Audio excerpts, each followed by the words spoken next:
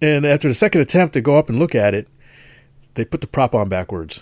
Rookie mistake. Our Bet future somebody got a code red back at the hotel that night. Yeah. Our future engineer folks, they put the prop on backwards.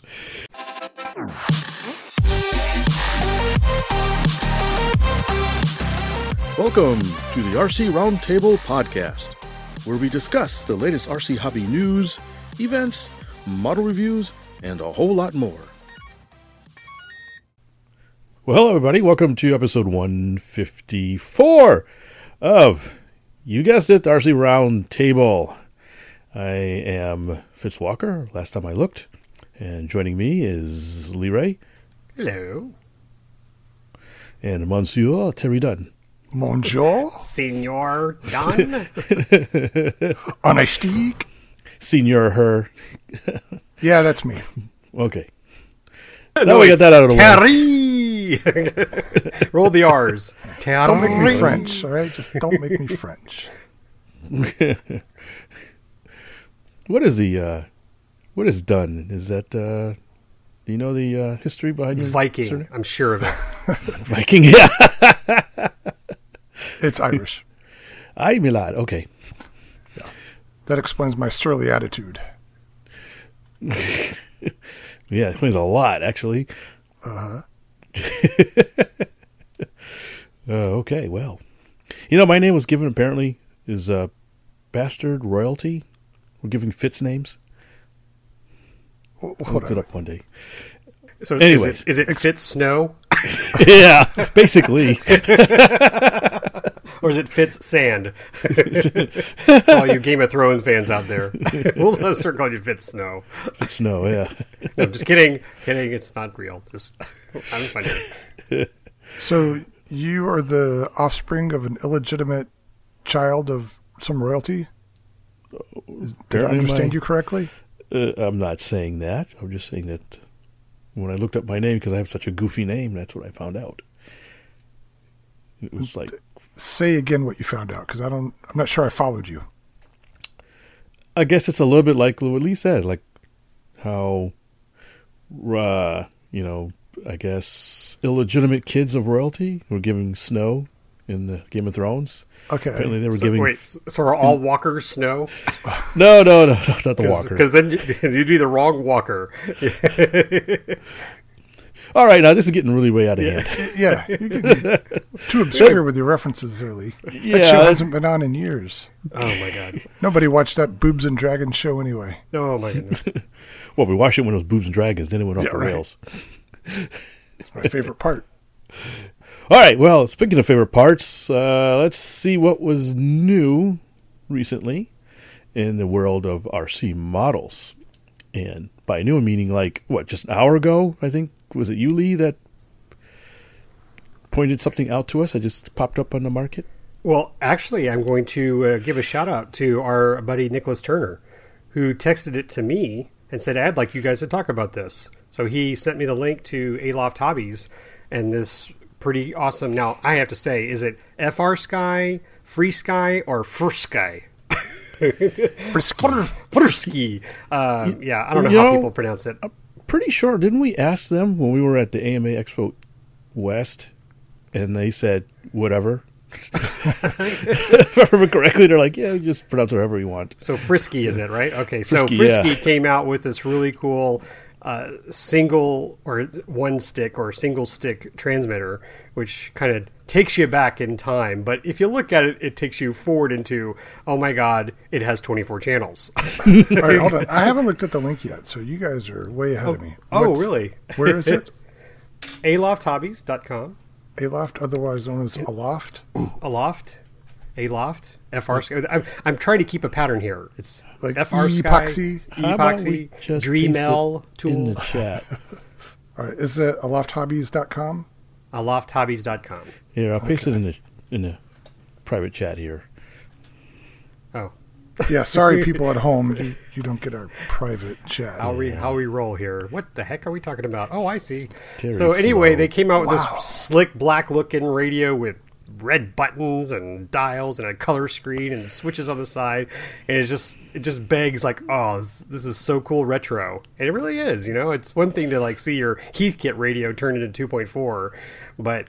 And by the way, when I say single stick, for some of you out there who are just used to a standard transmitter with, gimbals that are up and down, left and right, this has also got rudder, so it actually rotates as well. Twists. A twist, yeah. It has one gimbal instead of two. It's twisty. And is there a slider for throttle? Yeah, it's on the side. Oh, Which is it on the side or is but there's also 3 variable knobs, so I wasn't sure it was that. I'm sure it'll be on the side because if you're holding it on what? No, go ahead. I'm just saying there's like switches on all the sides practically. Oh, yeah, it's everywhere. Don't sneeze, man, because you're going to hit a switch. Yeah, like if you hold it in your left hand, if you're right-handed and you hold it in your left hand, you put your right hand on the knob, and then you use your left hand with the dial that's on the other side to reach it, so it just kind of rests in your arm there. And I would say Tony Stillman showed me an old Futaba radio that he converted, and actually they actually rotate the gimbal a little bit. The whole knob. So it's not straight up and down? Yeah, so it's better. It's easier on your hand. Now, I'm just giving that little hint there. That'd be a nice little feature for them to adjust that in the future models, 1.2 or 2.0. But still, I think what makes me laugh, I mean, it looks cool. It's definitely open source, so there's a lot of fun you guys can have with it. And, if you think you don't need it because you have a cool plane, no, I take that back. It's 24 channels. There's so much you can do with it. Try to fly everything on the single stick. That's the challenge. Wow. It looks pretty cool. If I were a Hollywood movie director and my bad guy was up to some nefarious things with a radio transmitter, this is what that transmitter would look like. That's a good point. It's all black. It's very utilitarian looking. And it needs like a skull on the left, right? That open space there. So you have these like cars, someone's name in there. Kill John. That's a good point. There's plenty of space on the side to put, some greebles or a little display or something evil. What do you call it? What was the... Or a puppy dog. I mean, whatever Avengers, you want to carve in there. I bet that that'd be great space for laser engraving. But boy, we're off topic. So the point is, you put a Hydra symbol on there for Avengers, right? Oh my god! See, we're already hyping up the decorative details on this thing and not the technical specs. All right, so hit me with some technical specs. Would you say 24 channels? 24 channels, takes a 2S, supports up to a 2S LiPo, I believe. Oh gosh, I dropped the specs, darn it. Let me click the more details button here. But some things first off, gosh, there's a whole bunch of features. I don't want to run all these off. 24 channels, 2S LiPo battery, all CNC digital Hall sensor gimbals. I think they said the bearings on the gimbals are 10. I saw that. Yeah, there's 10 bearings on the gimbal. Man, those are like stuff I put on my inline skates. So really, like all the super bearings. Smooth. All the bearings. Full telemetry, data logging. Oh, like unlimited model memory. So if you have a gazillion models, this is the one for you. And they like took, I forgot what they said. They took the inners of one model. What did it say? The X10S. There you go. And they just shoved it in this cool looking box. So. Well, you say they. It looks like you have to shove it in there. They give you the parts and you got to convert it, I think. No. Is that right? No, no. Single stick kit. I don't see kit unless you buy it. You can buy a kit separately, but no. Oh, maybe it's a kit. No. No. It says at the top of the screen. Are we looking at two different pages? The Aloft single kit runs off a FR Sky 10 X10S parts in a custom shell. My assumption is that their parts are already in there. Why would you want to build this thing? No, thank you. No. No. I'm assuming they're using the word kit just because it's been converted, not because you have to do it. Please.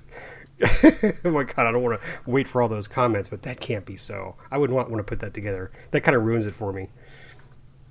Well, there's no price here that would help us gauge that either. Yeah, it's not. They're all sold out. So yeah, we're kind of like hyping something that's currently vaporware. Yeah, I have to believe that it comes to you like this. Thank you. It's 2 votes. Woohoo! Based on absolutely nothing, but yeah. I said LiPo too. It says includes a 2S 2600 lithium ion battery. So that's cool. And it also has a USB adapter and a USB and SD card slot for system expansion. And it's, as they said, it's open source. So obviously there's tons of stuff that I mean, I don't have one of these radios, so I can't tell you how my experience. It's the same company that makes Taranis, right?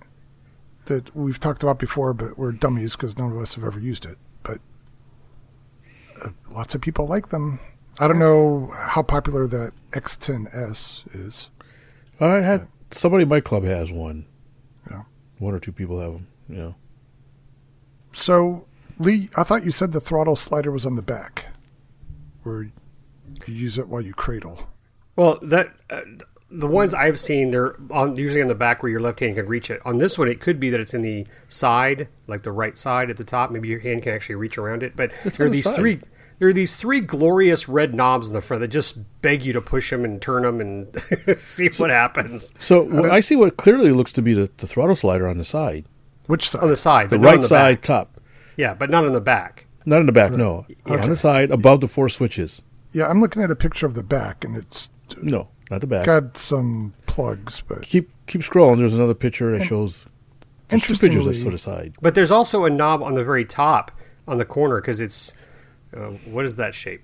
I don't know, like a knobby thing. What it does look like there's a dot because I like that knob better at the top corner because it looks like it has little grips on it. I think the other one might be a trim that's on the side. I think it's the knob above that. And people are going, what is it? Explain it better. I can't tell you guys, but go to Aloft Hobbies and do a search for their single stick transmitter. It's really cool looking. And if you've flown gliders, even ones that are powered, so you have like limited run motor aircraft, this would be a perfect little option there. And even, gosh, dare I say boats? Why do you think it's advantageous for the LMRs? Because you have the throttle control there. I mean, it's not like my craft that I just have up and down, left and right. My point is, it's a good 3-channel, so elevator, rudder, and throttle. Okay. Like my Electra. I mean, I think this would be fun for Electra. Do I want to pay $300-something for this or whatever it is? No, but maybe. I assume you're paying a premium to get that twist motion in the gimbal, so you would want to use it on something that takes advantage of that. And all the pretty knobs and buttons and switches. You could do that. Yeah. So you wouldn't buy this and fly your slow stick with it, right? No, I might. Your 24-channel slow stick. I love it. Because that's the challenge. Lee, you need to put 24 devices on your slow stick. But I'm curious, because to me, the location of the throttle slider or whatever it is important because you have to hold this thing somehow. Right? And like you said, the traditional way is to cradle it with your left hand, and you've got a slider on the back that leaves your right hand to work the gimbal, while the rest of it's supported by your left hand. So what's going on here? You have to hold this thing somehow, and at the same time operate with 2 hands. And I'm just curious how they have that mapped out. It seems like it'd be kind of tricky to operate the buttons on the front if you're cradling this thing. Oh, wait, it says right here, it says comes with foot pedal. Foot pedal. Voice activated. Chin activator. Oh, which, by the way, there is voice control. Not voice control, but there is a voice system. I'm assuming it just comes with the It talks to you. You don't talk to it. But that'd be great. Land my plane. Now, from what I've heard, that tree. At least from Tony, who does conversions for single-stick radios, a lot of people who have some sort of handicap that have trouble using 2-stick radios, this is sometimes a solution for them. Maybe if they only have one hand that functions well, or whatever the case may be. Yeah, I actually knew a guy like that. His left hand wasn't really very functional, so he always used single-stick radios. Yeah. And, who's that helicopter guy? Curtis Youngblood. Super-duper helicopter pilot. He always used single sticks, I think just by preference. Good memory. He did for the longest time. He eventually went to 2 sticks, but he did use single sticks for... Yeah, I think when single sticks became basically unobtainium, he switched. But at least early in his career, he flew single stick and won championships doing it. Yeah, up until even a few years ago, he was still using them, but I don't know nothing. So anyway, it's interesting. I'm not sold on the utility yet. It's pretty. It's clean. It's got lots of bells and whistles. But that's interesting. I really need to know the layout of it before I'm convinced it's good. Yeah. It's funny. I have a couple of single-stick radios, old ones. I have the Hi-Tech made a little 3-channel one. I don't know if you remember that. Oh, yeah. That's what we used with the Zaggies back in the day. Everybody had those. Yeah, it was a nice little radio. Yeah, they had the AM and the FM version. I think I had the FM. And I forgot what it's called, 3. It's in a drawer packed away. I haven't touched it in eons. Yeah. And I have the JR, was it Century series, Century 9 or Century 7, something like that, which was basically a box with a gimbal and a bunch of knobs. Now, those, to be clear, didn't have the twist action on the gimbal. It was just a 3-channel radio. The high-tech, yes. But the JR has a twist on the knob. Oh, okay. Cool. Yeah, it was a 9-channel radio. Yeah. So it had all kinds of fancy stuff on it. Now, something that I just thought about, there's 2 basic styles of stick grip, right? There's the pinch and the thumb. If you're a thumb guy, you're out of luck. Yeah, you're not using that twist. No, not very easily. Yeah, you have to modify for that. Twist your thumb like you're twisting it into somebody's eye. So this is a plan all along. It's trying to get us thumbs back to pinching, right? Well, we're all pinchers, aren't we? I'm not. Really? I'm thumbs. Thumb guy. So I did a proud quick of it. look. The euphemisms and jokes are just running amok in my head. Yeah, calm yourself, sailor. So interesting, I was looking into kind of the history of single sticks. I came across a thread on RC groups. And one person was saying... You looked up the history of single stick radios? Yeah, kind of. Just was curious what Have what you the listened advantage- to our show before? Hey, every once in a while I do research. All right. Go ahead. And one of the things somebody mentioned was, for a while they were popular, really popular with the pattern people. The pattern guy said because you could cradle it and you could really hold the transmitter steady, it was really good for precision flying. Huh. Okay. I thought that was interesting. At least a lot of people thought it was. They felt it was easier for precision flying when you could hold a transmitter, cradle it very steady, and then you just use that single stick. Yeah. Even with the twist rudder. It was apparently easier back in the day to fly pattern. I may have talked about this before, but last summer, a guy in my club who had an older single stick radio, he had upgraded it to 2.4, and it was an older plane with it, and I don't know, it was maybe like a old Goldberg, like Falcon 56 or something like that. A fairly mild sport plane, and he let me fly it, and I was thinking it was going to be no problem. And it had the slider on the back, so you cradle it, work the throttle with the slider. It was awkward. I never felt comfortable in the one flight that I did. So yes, we were working a throttle slider on the side. Yeah, and holding the transmitter like that, kind of, it was not as seamless as I thought it would be. Going into it, knowing how it's all supposed to work, and then it just not feeling like I thought it would. So I don't know if I could easily go back from 2-stick to 1-stick. I feel like I'd have to stick with one. Yeah, I had planned on converting that JR to 2.4 just for giggles. Nothing serious, just to try see how I felt using a more sophisticated single stick, but it's packed away in a drawer somewhere. Does it have the frequency module? Yeah, it has a module on it. Oh, sorry. Yeah, it's just a plug and play, right? Yeah. To go to 2.4? Yeah. All right, well, you should do that one day. Yeah. I had kind of forgotten about it. I need to go find it and maybe get going on it. Yeah. Because you need more projects. I need more projects. Too much time on your hands. The 20 I already have is just not enough. I got to have more. All right, so we don't know when it's going to be actually available or how much it's going to cost. We just have pretty pictures, right? Millions of dollars. Yeah, it was a shiny object that caught our attention. Thanks, Nicholas, for sending it and getting us on this crazy roller coaster ride to describe it. But I think it'd be cool. I mean, gosh, if it's sold for say $150, I mean, let's just put it out there. Well, the FR Sky stuff is usually pretty inexpensive, relatively so. Yeah. And I'm sure that there are forums and chat rooms and dark corners of the web where lots of people know all about this radio already. So if you're one of those people, tell us what you know and let us in on the secret. Tell us what you know, yes. So I see the regular X10 is $400, so I thought that would be cheaper. Yeah, I think if you compared the features of that radio to the mainstream, it's probably a lower price point, but I don't know. I've never made that comparison. Terry, you're so right. I just happened to go to the a Loft dark Hobbies corner forum. of the web. Loft forums. It came out in March.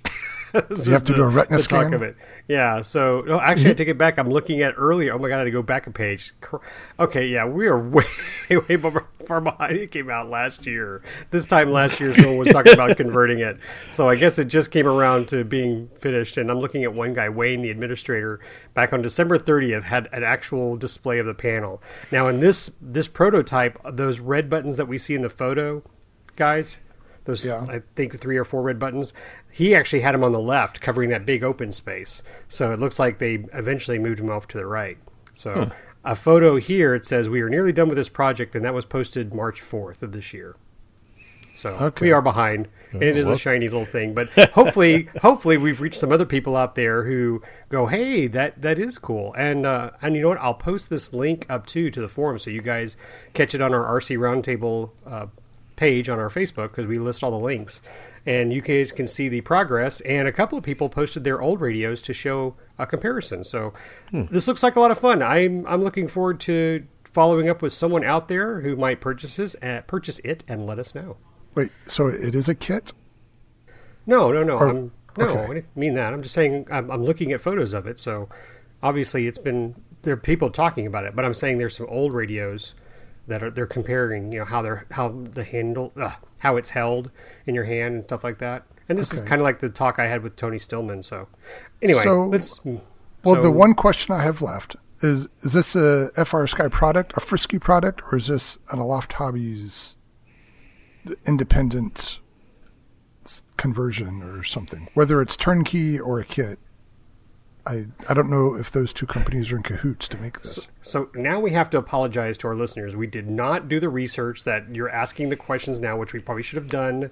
Well, that was our disclaimer up front. We just got this info. No, wait a minute. Now, there's clearly, it says right here in third paragraph down, it says the Aloft single kit runs off a FrSky X10S parts in a custom shell. So this looks like it's an Aloft product, because they call it the Aloft single kit.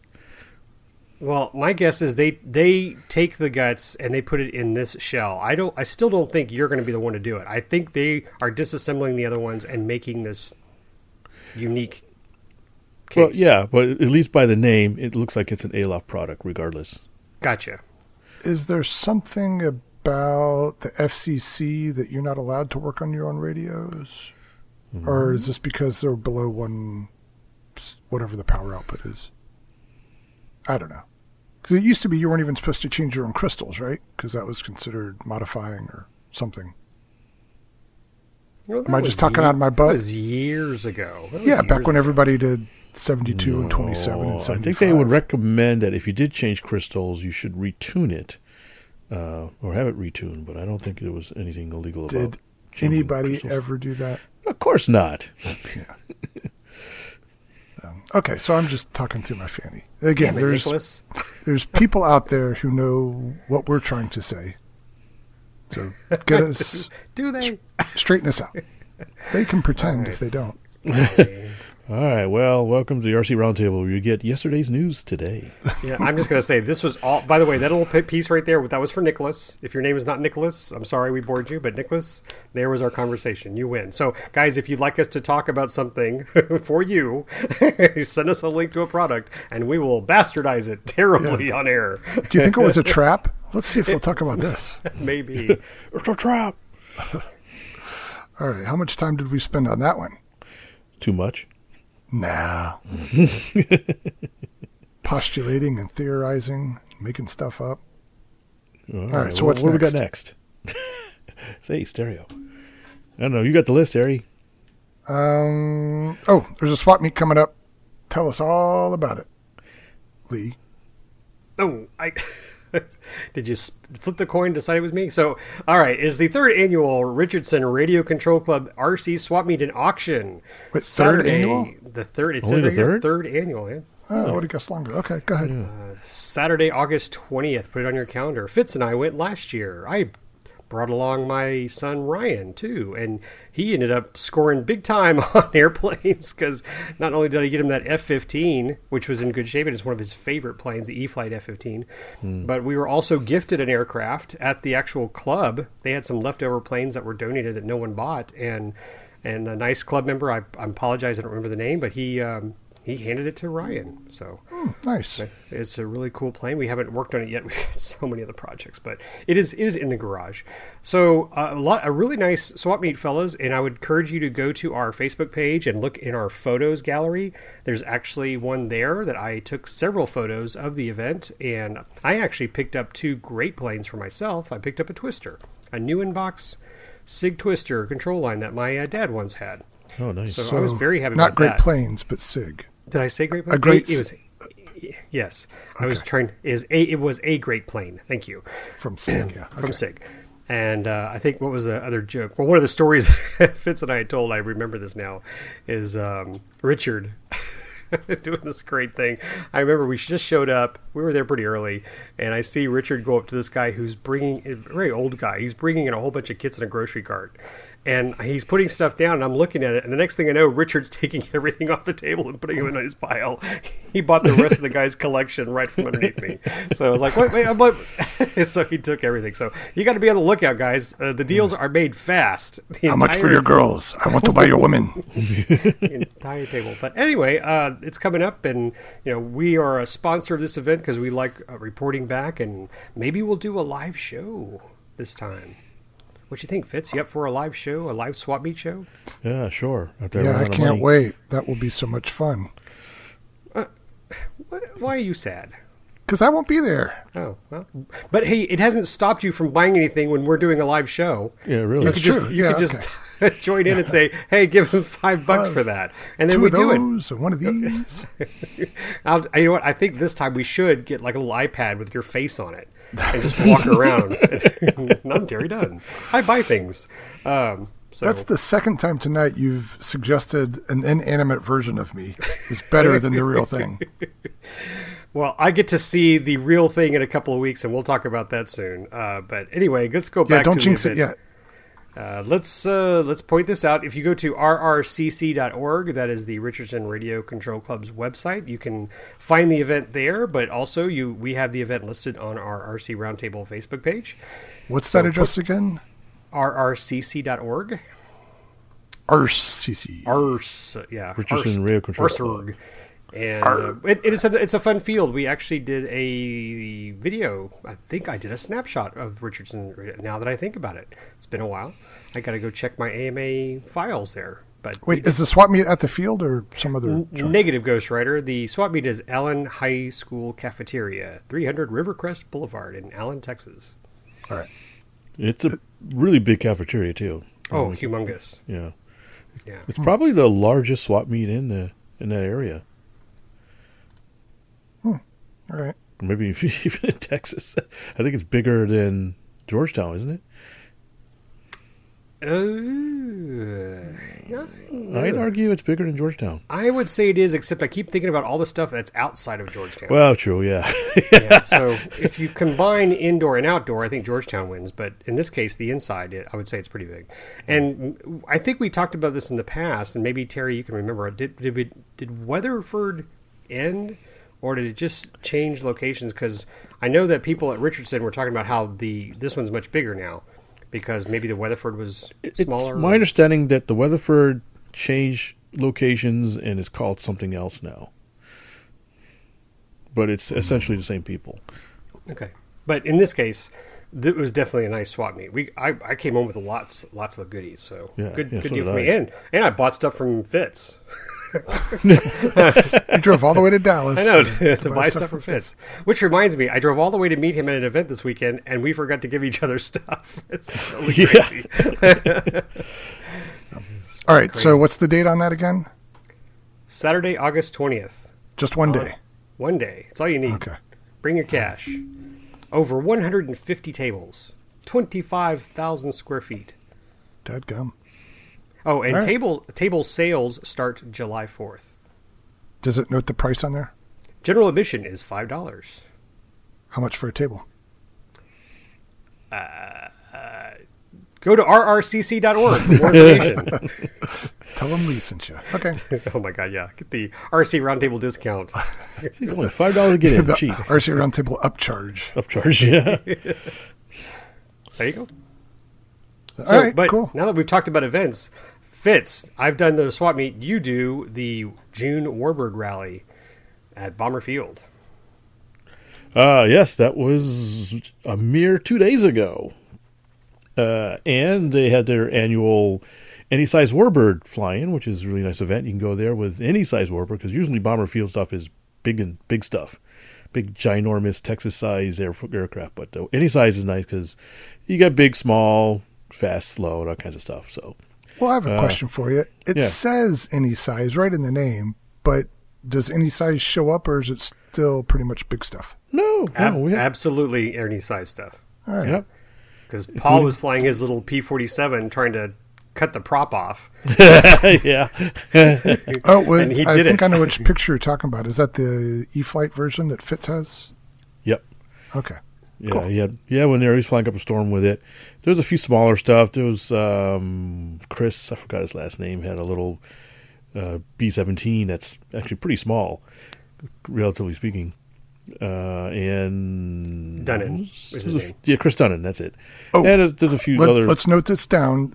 I have another B-17 topic after all this is done, so don't let me forget that. Okay, go ahead. And I had a couple small electrics myself. Michael Rosnick came down from Dallas. He had some medium-sized electric stuff he was flying. Well, he brought his B-25, and he also brought the B-2. Yeah, it's the B-2. No helio choppers? Yeah, he did.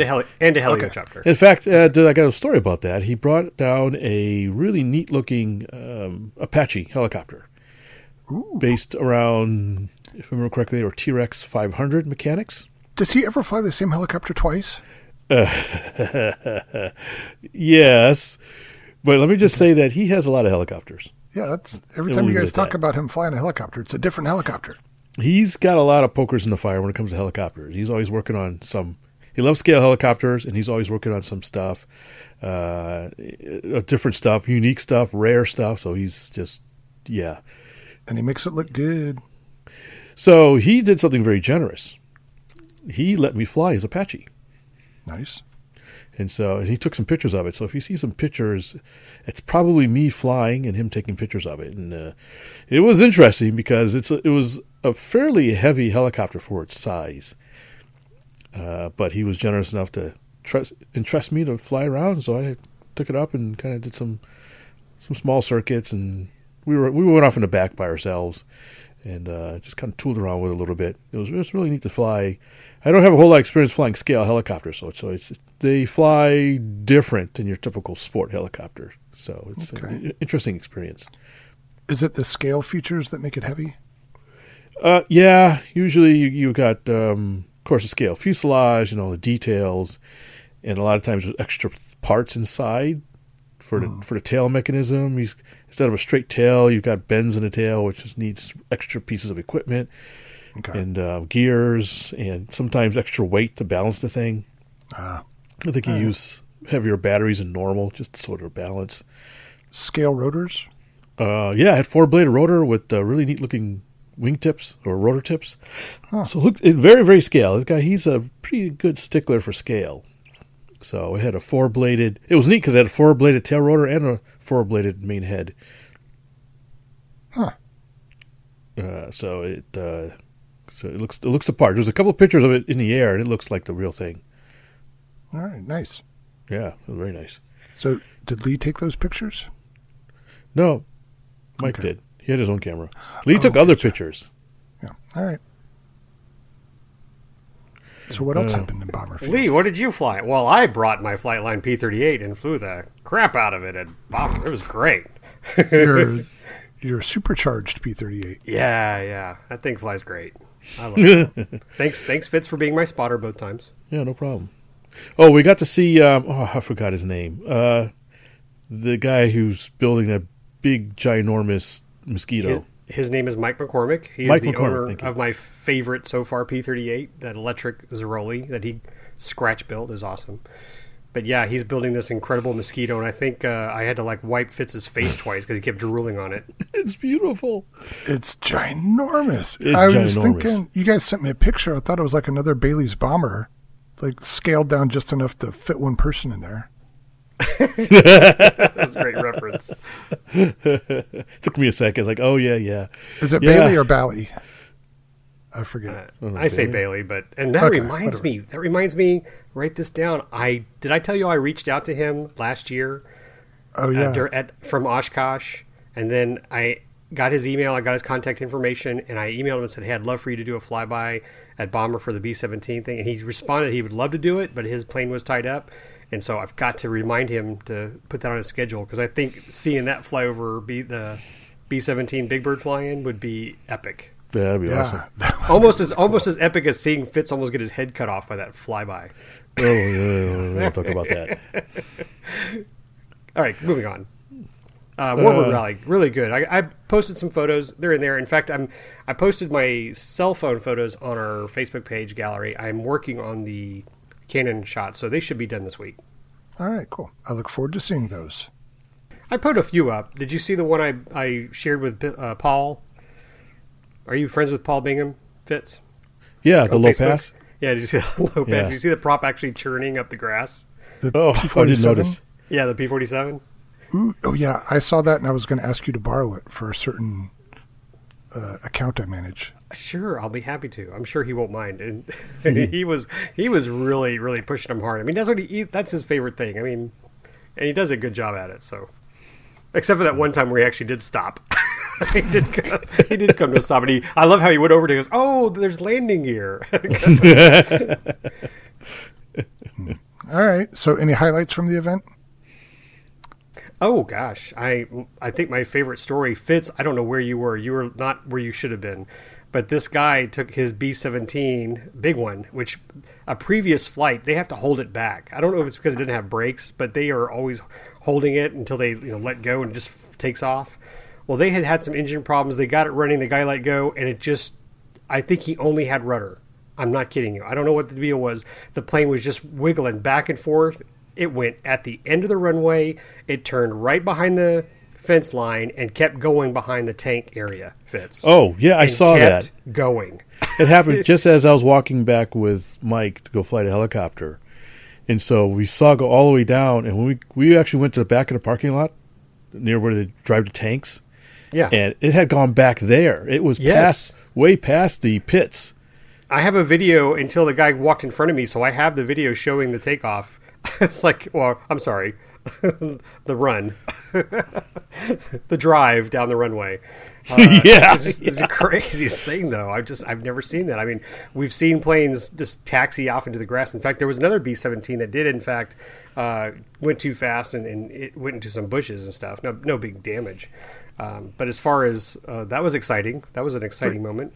Let me make sure I understand this. It started to take off, and then it lost control except in the rudder? He was hoping to take off. I'm glad it didn't leave the ground. We were all talking about how grateful we were.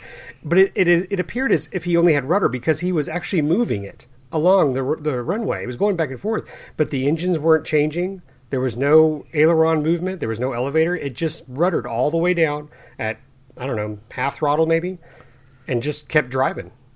I wonder if he had separate receivers or separate batteries for different control surfaces, and one of them conked out. I kind of wonder why he didn't stand behind it and check everything first. But whatever. What was whatever the the case. end result? He sheared a wing off. Oh, did it? Yeah, and tore the gear out. Oh. But they said overall it was repairable. So. Huh. All right. But as far as like the got excited. I mean, I didn't have my camera on me. I was trying to do I don't even want to tell you what I was doing. I was doing a vertical video. I know. Repent the sinner. Yeah, it was so awful. I was like, oh, why? But I digress. So that was that. What about award-winning aircraft? Do you remember, Fitz, what some of them were that won? The big biplane won something. Best to show, I think. I'm Mike Rosnick won Best Electric with his B2. Yeah, I don't know about that. My P-38 was doing some really nice passes. He was just a black thing flying in the air. I think it was a novelty of it. I was hands-on, man. What else? Jealousy is not your color, Lee. Did Grant win something? Did he win? Always a bridesmaid, never a bride. Did Grant? Oh, Grant Schroeder. Yeah, he did. World War II for his P-51. Yes. Now we got to mention this. Grant, I think he's. I saw him at the SAE event. I guess I'll have to talk about that in a minute. And he was flying that P-51 in a really, really compelling way. Compelling. Yes. He was flying it like pedal to the metal. I have ailerons. Watch me roll. I mean, well, it wasn't just rolling. You could tell that he flew a lot of pattern flying because these were very precise and specific types of rolls.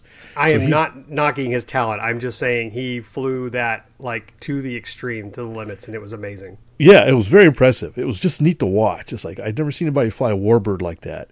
And it was just, he deserved to win something because it was just really neat how he was flying it. It's hard to describe. Imagine a mixture of pattern and high-speed 3D kind of flying with a P-51, doing things that you wouldn't think a P-51 would be able to do that well. I mean, if Grant and Chris got together, that'd be one hell of a company. Yeah. So I hear you talking about this flight. Did anybody think to record this flight? I took lots of photos of his flight, but I didn't do video. Oh, yeah, I didn't bring my video camera this time. And I have a pretty cool shot of a flyby, so I'll share that in our gallery. Okay. Right, so that was Bomber Field. Yep. Was that the only event you went to? Who are you talking to? To? Answer already. Yep. Either one of you. Do you want to talk about a flight you made, Fitz, or are you saving that? I'll say that too when we get to that. All right. That was very eloquent. So I don't think it was as crowded. We had about 50 to 60 pilots there. It was good, though. I mean, there was, waits when needed, and very nice time. It was, the weather was a little hot come, 1 o'clock, 2 o'clock, but other than that, a lot of fun. It was actually almost too shady at first because it was, God, you had so much contrast for photography. So I didn't get a lot of good stuff earlier in the day. But I had a lot of fun. Glad I brought my P-38. I wasn't sure I'd have time to get it together, but threw it in the car, and it flew awesome. Met a lot of nice people. Glad to see Michael there. He likes when he comes down. And he let me fly that B-25 last year, Fitz. Oh, really? It's the same kit that I have. Oh, cool. For Ryan, and they're both going to be heavily modified. How's that coming along? It's dusty. It has not been touched because I'm still working on the trailer. We finished. I'll jump into this real quick. The garage was empty at a point when we had to get my wife's car in when the storms came. So I moved all the airplane stuff into the dining room. They're still there because once that happened, once the storm passed, we started working on Austin's Eagle project in the garage. So that had been in the garage for 3 weeks working on that. And as soon as that project was done, I had the trailer to work on. So not much work on the planes right now. When do you think you'll start getting the stink eye about that stuff in the dining room? I'm sensing the stink eye. In fact, I don't hesitate to say this, but I heard the doorbell a second ago, and when people come in and they see that big fiberglass fuselage on the table, they're probably going, "What is this?" So I'm sure my wife will remind me. Did you know there's some planes on the table? Your centerpiece. It's exquisite. And then, of course, I just added another P-38 to my collection, which Fitz was just, the timing was perfect. As soon as he saw me buy that thing, he goes, "You cannot complain about my Zeros anymore." Yeah, who has more of their favorite? Oh my God, I'm pretty sure I finally outnumber Fitz and Zeros. Fitz, you're going to have to do a count, and we will put them up side by side. Yeah, you guys need to take a day, and you take all your P-38s, Fitz takes all the Zeros, and y'all just scramble. Last man standing. It's funny too because in World War II, those were adversaries, classic adversaries. That's what I'm saying. Yeah. All right. Well, tell me the story behind that, Lee. I'll make it quick. What was it called? Legend Hobbies? Was that the Legend Hobbies? Or Legend Hobby, I think. Legend Hobby. It's not related to Legend Hobbies from Tomas, but it's an older kit. I had seen it before. It's 83-inch wingspan. It's an ARF. 83, that's pretty big. Absolutely. It's like, here's how the stars aligned. I made a post in Facebook, and let me get through this quick. We got so much to talk about. But Mike McCormick, my good friend Mike, who came down from Minneapolis, who has that lovely Zeroli P38, he was out there with Mosquito talking to Fitz, and while I'm taking pictures, I kid you not, he taps me on the shoulder and goes, "You like P38s, right?" I was like, "Yeah." And he goes, "Let me show you something." And he walks me over. Is the Pope? He walks me into the clubhouse and says, "This came from a club member who's unfortunately ill, and his estate's being sold, and they had this kit and they're selling it. It's an open auction sale, and so they haven't asked anybody yet. They just kind of got it, but I think I can make a deal for you if you want to pay cash." And then the club president came up to me and we had a little talk, and 3 seconds later I shook his hand and then it was mine. Maybe 2 seconds. Maybe I added a second. But seriously, he made me an offer I could not refuse. And Mike, thank you for thinking about me. And it's actually quite perfect because even though, yes, I have a lot of P38s, and I teasingly told Fitz, I think I acquired one for $20, so that kind of balances the price I pay now. It's kind of evens it out. But I don't have any P38 that's larger than 80 inches that qualifies as giant scale, except for the yellow aircraft, which is yet to be built. So it makes me smile because I think I can get that done PDQ for the big bomber event coming in September. So thank you, Bomber Field USA. The money they said would go wisely to help them do some upgrades. And in fact, that was one thing Barry Rayburn said at the event. He was talking about how all the funds were going to go to improving the runway and fixing some fences and parking area, stuff like that. And there you go. How much did you pay for this thing? I paid. Well, you don't have to say it on the air, but you're just talking about all the stuff they're going to do with the money. And it worked. Well, not everything based on that. No, thank you. Okay. Yeah, we're adding a second runway over here. Hey, Bailey's Bomber, we're actually going to have it hangared here. That's right. All right, you can tell me offline. I will tell you offline. I paid a fair price. Fitz was there. Okay. He knows I got a very good deal. But if we start talking about how much I'm spending on this trailer, I don't want to talk about any planes I'm buying right now. Well, I do want to ask about the P38. Does it include any electronics? It does. It does. So was it designed for electric? Yes. At 83 inches, really? 83 inches, 2 engines, 2 ESCs, and electric landing gear. Really? And it looked like the center pod was fiberglass, or am I making that up? Is it all balsa? It is fiberglass. There was balsa. It was laid out. It's a thin, it's structured. What about the booms? I didn't pull them out. What? You didn't take it home and? Yeah, they were all. Everything was wrapped. Everything was wrapped. They just pulled the center section out to stick the electronics in there. Okay. Well, congratulations, buddy. Nice score. It was. It's a good score. All right. Makes up for that mystery RC box that was missing. Hey, you were happy with that too. I was, but I was like, dang, I really would have liked that sander. Yeah. Well. Anyway, I thought it went pretty long. Was there something else I needed to touch on? From Bomber? Yeah. I tried to leave Bomber 10 minutes ago, and you guys just renewed it. So now, what's the other event that Fitz went to? I went to the Society of Automobile Engineers Aero Design Contest in Fort Worth, Texas. What's the acronym that Sparky said it is? See airplanes explode? I saw your videos, Fitz. They ain't far off. Yeah, yeah. Especially one exploded pretty good. So, this was neat to go to this event. I hadn't been to it in several years. Definitely since before we had the shutdown for everything due to the unnamed virus. So it was interesting to see what the attendance would be like. It was a little lower than usual, but not bad. There were still quite a few international teams, including one from South Korea for the first time ever. Interesting. Was the Polish team there? Yes, there was at least one Polish. I think there might have been two different Polish teams there.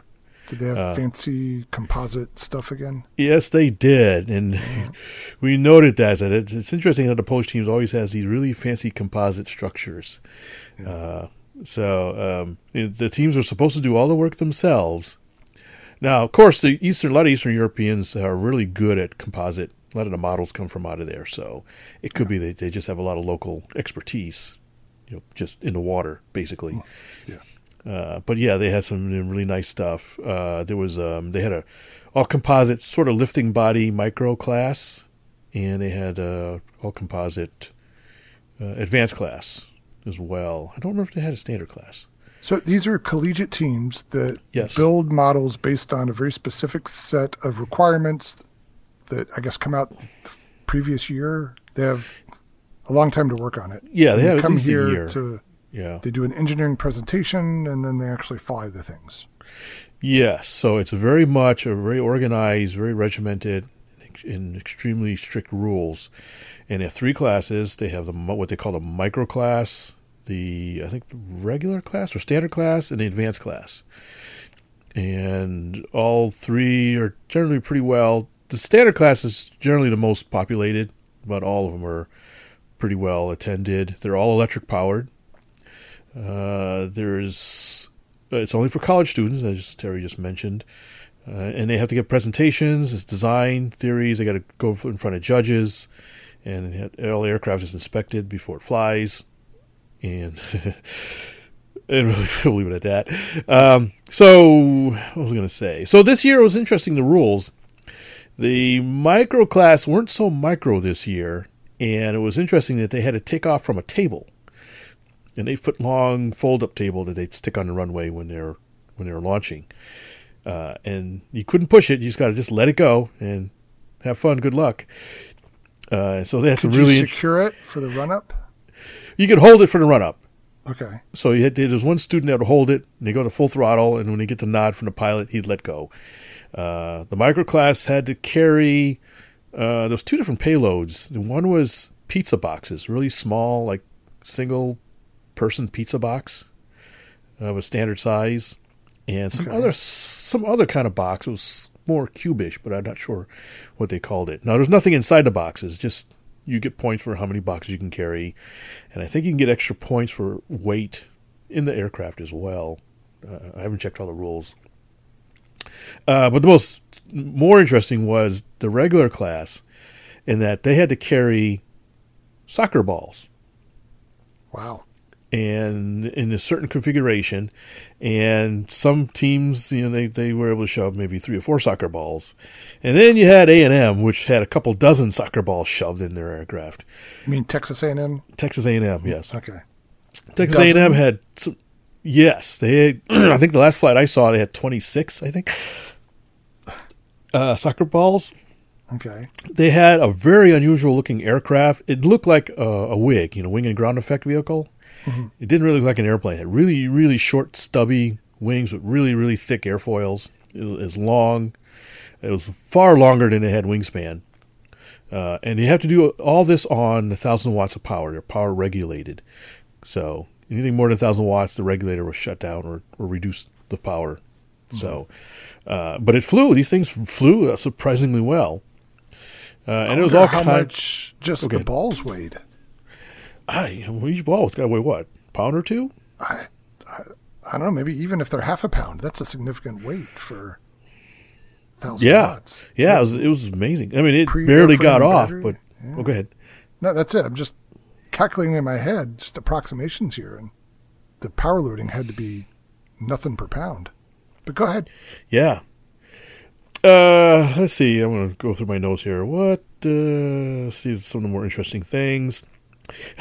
One team, they attempted to take off, and it just didn't sound right, and it wasn't developing enough power.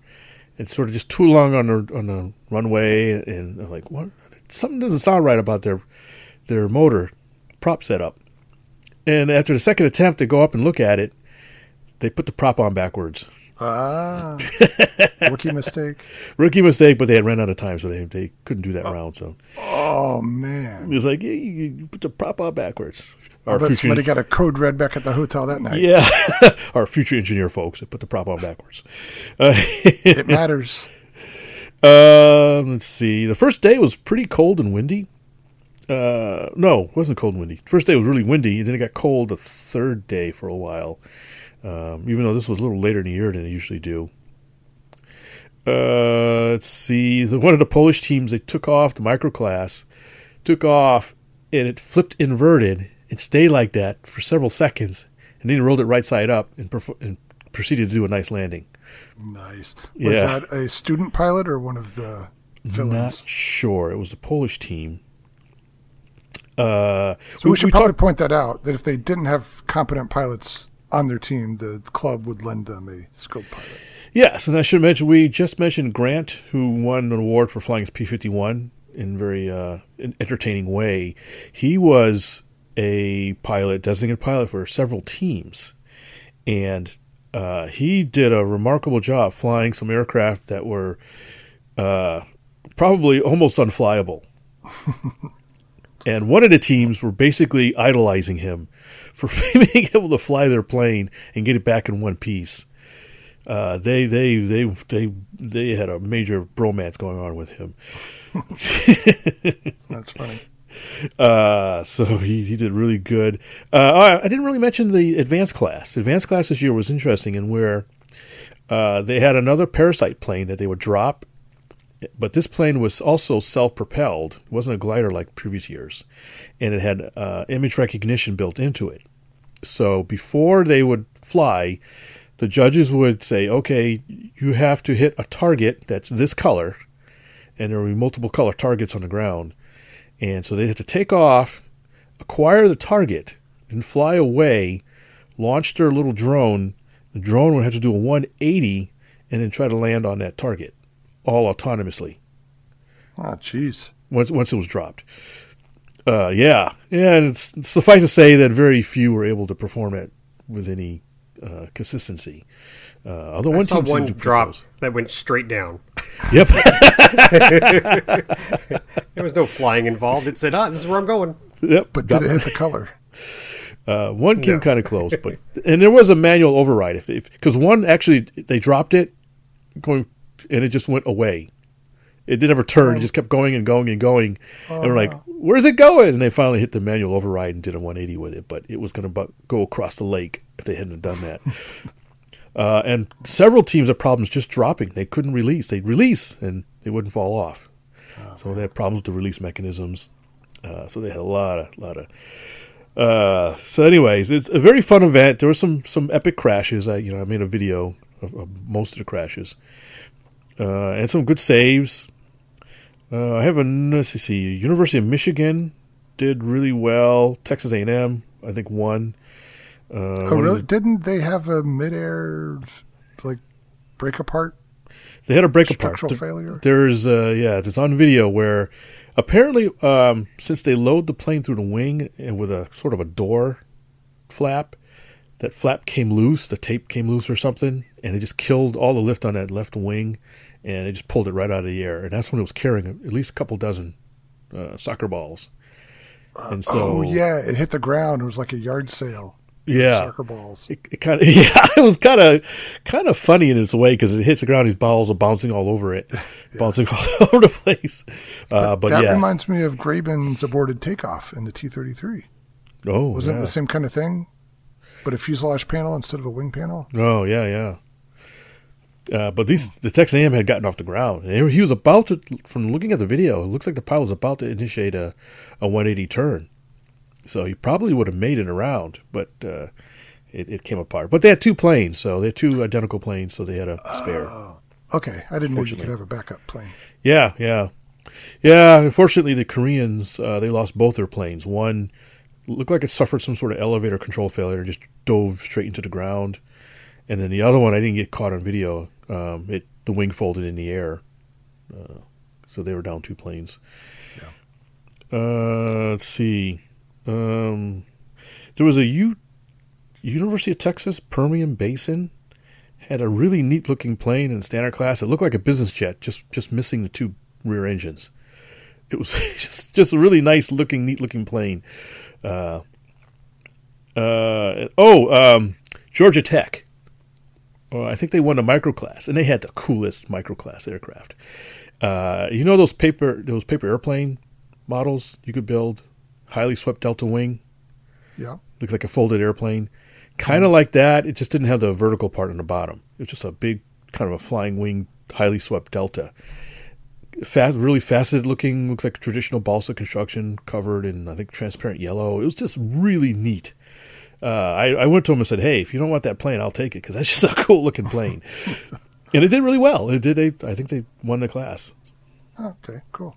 You'll see it. It's in the video. One of them, it had a shaky takeoff, but it came around, no problem. Don't know what else I can say other than it was a good event.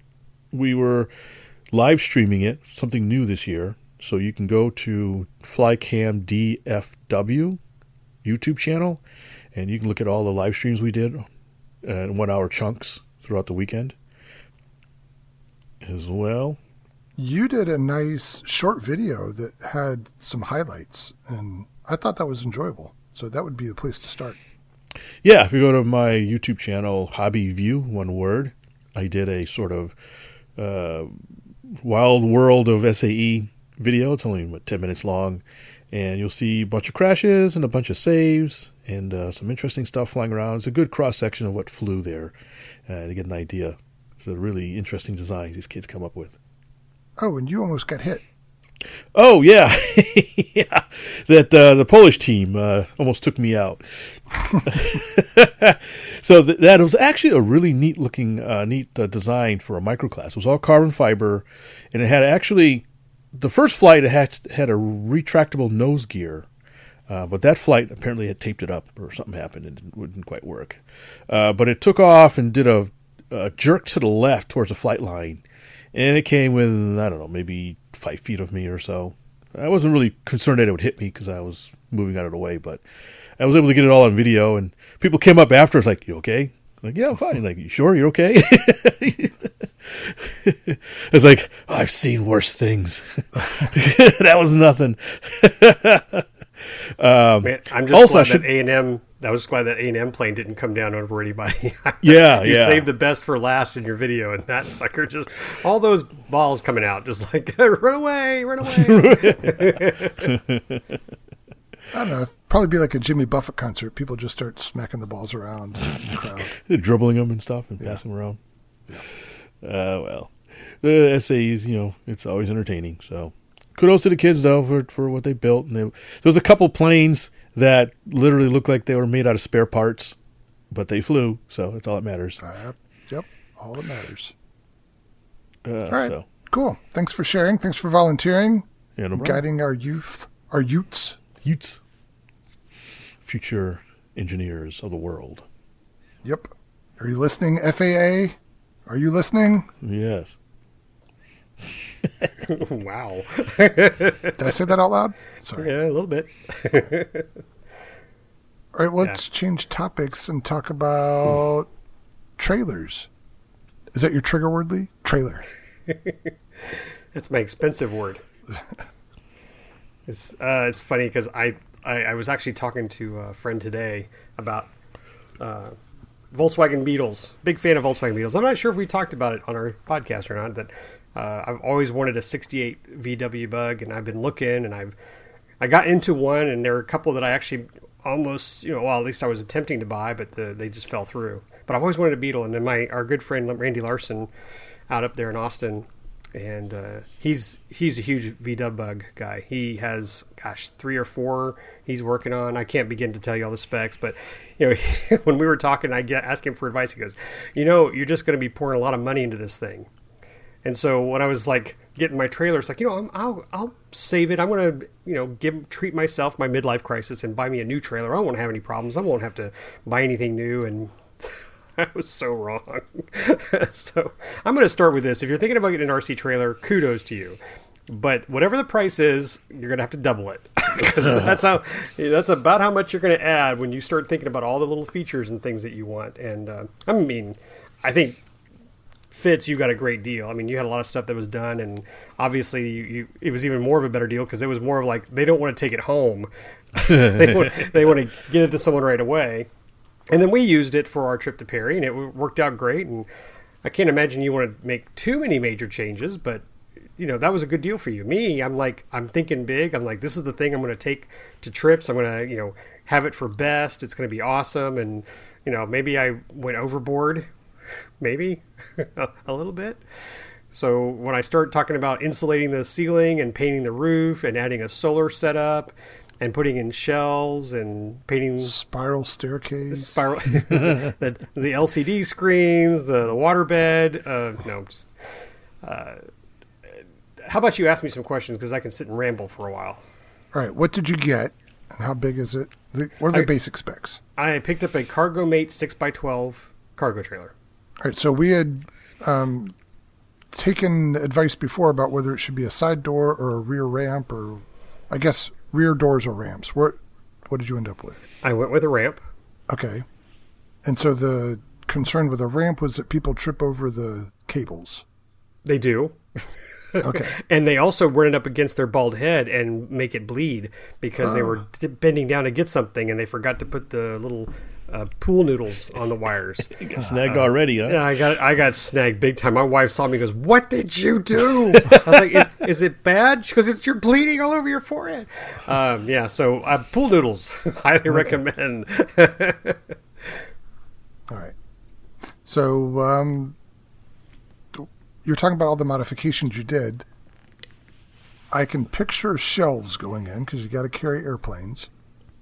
What else is part of this equation here that I'm not seeing? I think I'm going to backtrack a little bit because I remember now we did talk on a podcast when we were following up on Perry, where Fitz and I were taking pictures of people's trailers, and it was fun. I had so much fun with Fitz just walking down the line. Well, that was a Joe Knoll, wasn't it? Oh, I said Perry. Joe Knoll. I'm sorry. Yes, exactly. Because we were talking about Perry earlier. And it was just neat to see all the different setups. And one big thing, and I'm not sure if you followed up on this, but we were looking at the E-Track setups.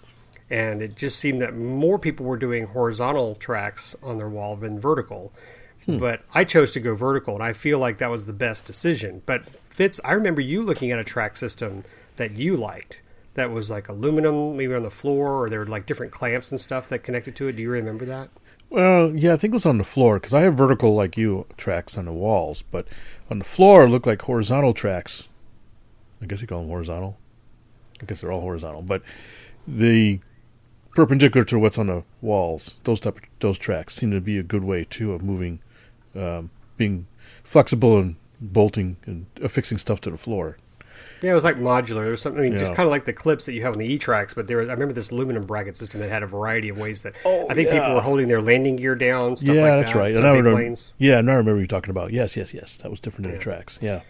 So I haven't stepped there yet. I haven't done anything on the floor as far as keeping any big planes down. But I went with a vertical E-Track. I went with 3 shelves, and our good friend Sparky texted me about a week or two ago and said, "Hey, I know you didn't ask for my advice, but I've had trailers, and here's my advice."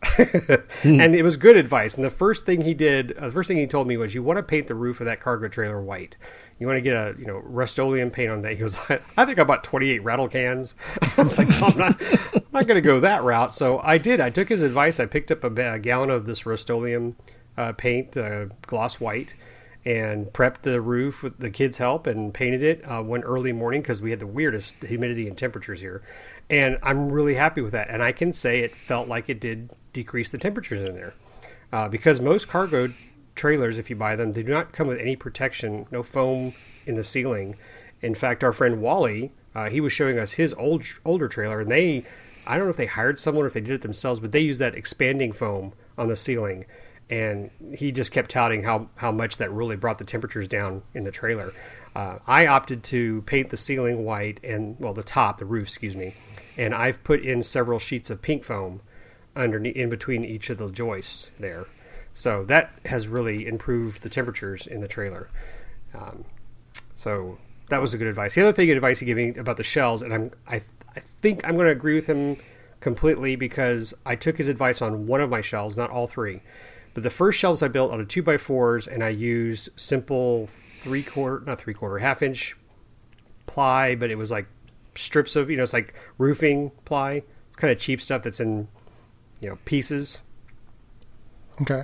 a sheeting type ply, and it's heavy. It's really heavy. So the two shells in the back are pretty heavy to get around. So on the other one, I went with like a Luan panel, kind of, I don't know, a little bit less than quarter of an inch, eighth of an inch maybe. It's not, I don't know. I think it's actually 5 millimeters. There you go. I think they actually put a metric number to it, and built a workbench table, and it's so much lighter.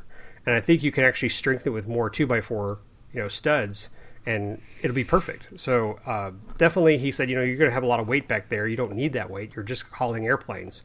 So good advice there. Just try to keep it light on the rails. But I love the vertical E-tracks because I can stack the shells high and low, make a shelf up high for putting wings, put a shelf in the middle to have planes going crisscross, and then underneath it, and then I have a workbench.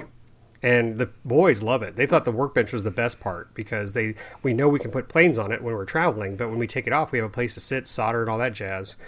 And that's working out well. So wrapping things up, the trailer just came back from a trailer shop, which I'll touch on this. When I first bought it, the next day, I took it to a trailer shop to put in a Bulldog coupler and to possibly change the axle, which is currently a leaf spring. I was going to switch it to a torsion, single axle, highly recommended by so many people, and get electric brakes on it. That place had my trailer for 3 weeks and didn't do a single thing to it. So what's a Bulldog coupler? Instead of the simple coupler that holds on to the 2-inch ball on your truck with a little latch, this actually has a sleeve that closes. It's spring-loaded sleeve that locks the ball. Okay. It's made of heavier metal, and I had so many people tell me that you wanted to go that route. So I took that advice. So I'll follow up here. That place really stalled me. I didn't do any work because they had it for so long. So I got it back. We started working on it, and then I called a place last week. They said, hey, if you come Monday morning, we can get that sucker in for you. And they weren't joking. I took it in this morning. I had a nice chat with these guys and picked out a coupler, came back later in the day, and it was done, painted, and it works great. Hauled it home. So I feel much better about having this Bulldog coupler. And then I left them, they're going to order the axle for me to install, hopefully when I get back from a vacation after Camp AMA. And then hopefully tow the trailer to AirVenture with a new torsion axle. That's one of those other price tags, but I'll touch on that real quick, and we may have talked about it. The torsion axle gives you independent suspension for each wheel versus what is currently just a leaf spring. And I've seen lots of videos online of people recommending the torsion, which is kind of like rubber seals in the shaft so that it pushes against the rubber. And again, I've heard some nice things about it. So I knew I wanted a nice trailer that would be safe, that my kids could use in the future, and had a good ride. So I feel comfortable about that investment. It's just, unfortunately, I just couldn't get the first team to do it. And what else? I was working on it before we started the podcast. I'm going to work on it again when I go downstairs. And then by Thursday night, which is a couple of days from now, I have to have that sucker loaded completely with all our gear for Camp AMA, our long drive to Muncie, Indiana. Perhaps... But what are you taking to Camp AMA that requires a trailer? Stuff for you? Well, yes, there's some of that, but how much? Because my stuff would easily fit in a Suburban. Because last year I didn't tell the boys they could bring more than one plane. I see. Because you could just tell me that A, it's none of my business, or B, that you're not bringing stuff for me, and that's fine. I get it. Or C, I might be shoving plywood overcast in there. Okay. I hope that would be as a demo plane and not to return it to me. And letting plywood overcast fly over IAC. What an honor. So, it's just it's a possibility. I'll have the room for it. That's right. That you will. Okay. Well, good luck with the trailer.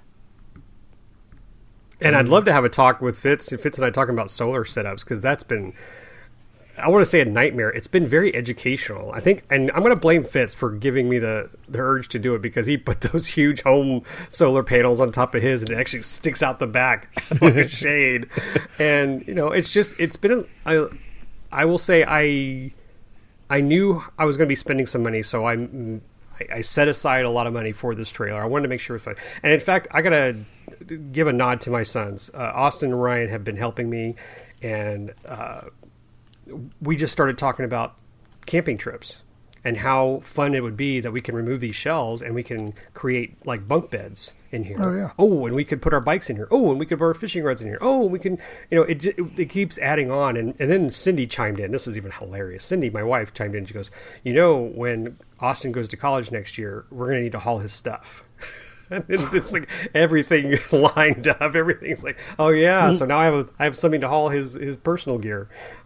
Anyway, so I think it'll be fun with the kids. And by the way, Ryan's already called dibs. If something ever happens to me, he gets the trailer. He wants the trailer, and it's been fun. So I mean, I will say I hope to have many trips with these kids on flying events and like again the camping stuff ideas because that's another thing I think. Austin's going to go check to see if his kayak fits. Oh, my gosh. If it does, it's like, all right, we're off. Oh, all right. Man. Well, let's plan a follow-up conversation after you've driven it to Camp AMA so you can give us a road report. And we can also talk about your... Gas mileage? Your gas mileage, yes. And you mentioned the solar system, but also I've heard rumblings of like recycled battery power systems. Yeah. So we can cover all that stuff. Oh, well, should I talk about the one deal Fitz and I did make at Bomber? If you want to. Do you want to, Fitz? Well, it's up to you. Okay, well. Now it's mysterious. You have to. I mean, it might go into some really cool stories, but Fitz had some batteries. I think he should tell it, but Fitz had some batteries. He heard me chatting about it, and he has lent me some to play with. I'm hoping I will have time to use them. But you should explain what you got him for, Fitz. I think it's a cool story. Okay, well, where do I start? Okay, so motorcycles. So a few years ago, I decided I had a epiphany, and I decided, it would be fun to ride to work on a motorcycle. I get really good parking, nice weather. Even more interesting is if I had an electric motorcycle. And so that led me down a path to finding a frame for a Yamaha FZR 600, which I converted to electric power. This had to be many years ago because you had this thing when I still lived in Houston. Yes. It's been 9 years. Okay, so many don't take 10 years ago. Okay. So, and I went through several different sets of batteries. First, I had lead-acid batteries, which worked, but then I realized as a learning experience, when you discharge lead-acid beyond 50%, it tends to really kill their life. So I killed them pretty quickly. So then I bit the bullet and went to a lithium-based battery system, which worked much better. It was lighter, longer range. That worked great for a while, for several years, until I moved and I didn't really do anything with the bike, and the batteries were just died. I have a passive balancing system on them, and so if you don't periodically charge the batteries, the balancing system will just kill the batteries, and so they over discharge and they're just dead. So through a friend of mine, he was working on building his own electric motorcycle. He had built one and bought one. He said, "Hey, I know a guy where we can get a bunch of lithium batteries so we can finish our motorcycle projects or refurbish them, and they are Nissan Leaf batteries." So they use the lithium iron phosphate LiFePro batteries out of Nissan cars that have been crashed or salvaged or whatever, and so you can get them on the used market for pretty good prices. So they say, you can go in with me, we'll buy a bunch of batteries and get a discount on them. I said, yeah, sure, I'd like to re-battery my motorcycle, so I ended up buying, I think, 12 of them. But I never got around to putting them in the motorcycle. They've just been sitting forever. So I periodically check the voltages on and make sure they're good, but I decided that since I picked up the project car, I'm probably just not going to do anything with the motorcycle anymore. I'm going to get rid of it. So I decided that's why one of the reasons why I put the panels on my trailer, the solar panels. So I said, hey, I'll take some of these lithium batteries I had laying around and stick them in a trailer and use them as a power source. But obviously I don't need all of them. And when Lee said he was having issues getting the right batteries for his trailer, he was thinking of going to a 24-volt system. I said, hey, wait a minute, I got some extra of these lithium batteries. If you can make use of them, it's better than having them laying around. And that's how we ended up with 6 of my batteries. It was fun. we did this deal, and the best part was like people kept walking over. What is that? What do you got there? What is that? So how big are these cells? They're like the size of an iPad, but 4 or 5 times the weight. Okay. Yeah, they're pretty stocky. They're probably about an inch thick. Okay, and 7 point something volts. Yeah, it's two. They're 2S, so yeah, they're 2S. Yeah. Okay, and how many amp hours? These are about 40. Yeah, these 40 are amp hours. Okay. the Gen 1 version. So yeah, that's a stout battery. Oh yeah, they're very good. I mean, they're in a metal case, so they're meant for automobile use. They have the holes around the perimeter, 4 holes, so you can stack them and then bolt them together with a long rod. Yeah. Speaking of plywood overcast, Lee. Yeah, there's nowhere to put those suckers. Okay, just strap them to the bottom. Maybe. Yeah, you could conceivably make a electric aircraft out of them. Probably man-carrying electric aircraft. Maybe glider. I think you mean a crude electric aircraft. Crude, yes. So anyway, Fitz, thank you. It's going to be fun to try. It's amazing if anybody listens to our show and you're into solar, I'd love to get some feedback on what you have. Is it for your trailer? Is it for your home? Do you use solar to like power back the grid, or do you use solar as a backup? Just for fun conversation. I've learned so much, and I've got 2 panels on the car, which, and by the way, I'm not going to tell that story, but thanks, Fitz, for your help this weekend, because I was completely a jerk, an idiot on understanding my setup, and then Fitz had to go, Lee, flip this switch, and it worked.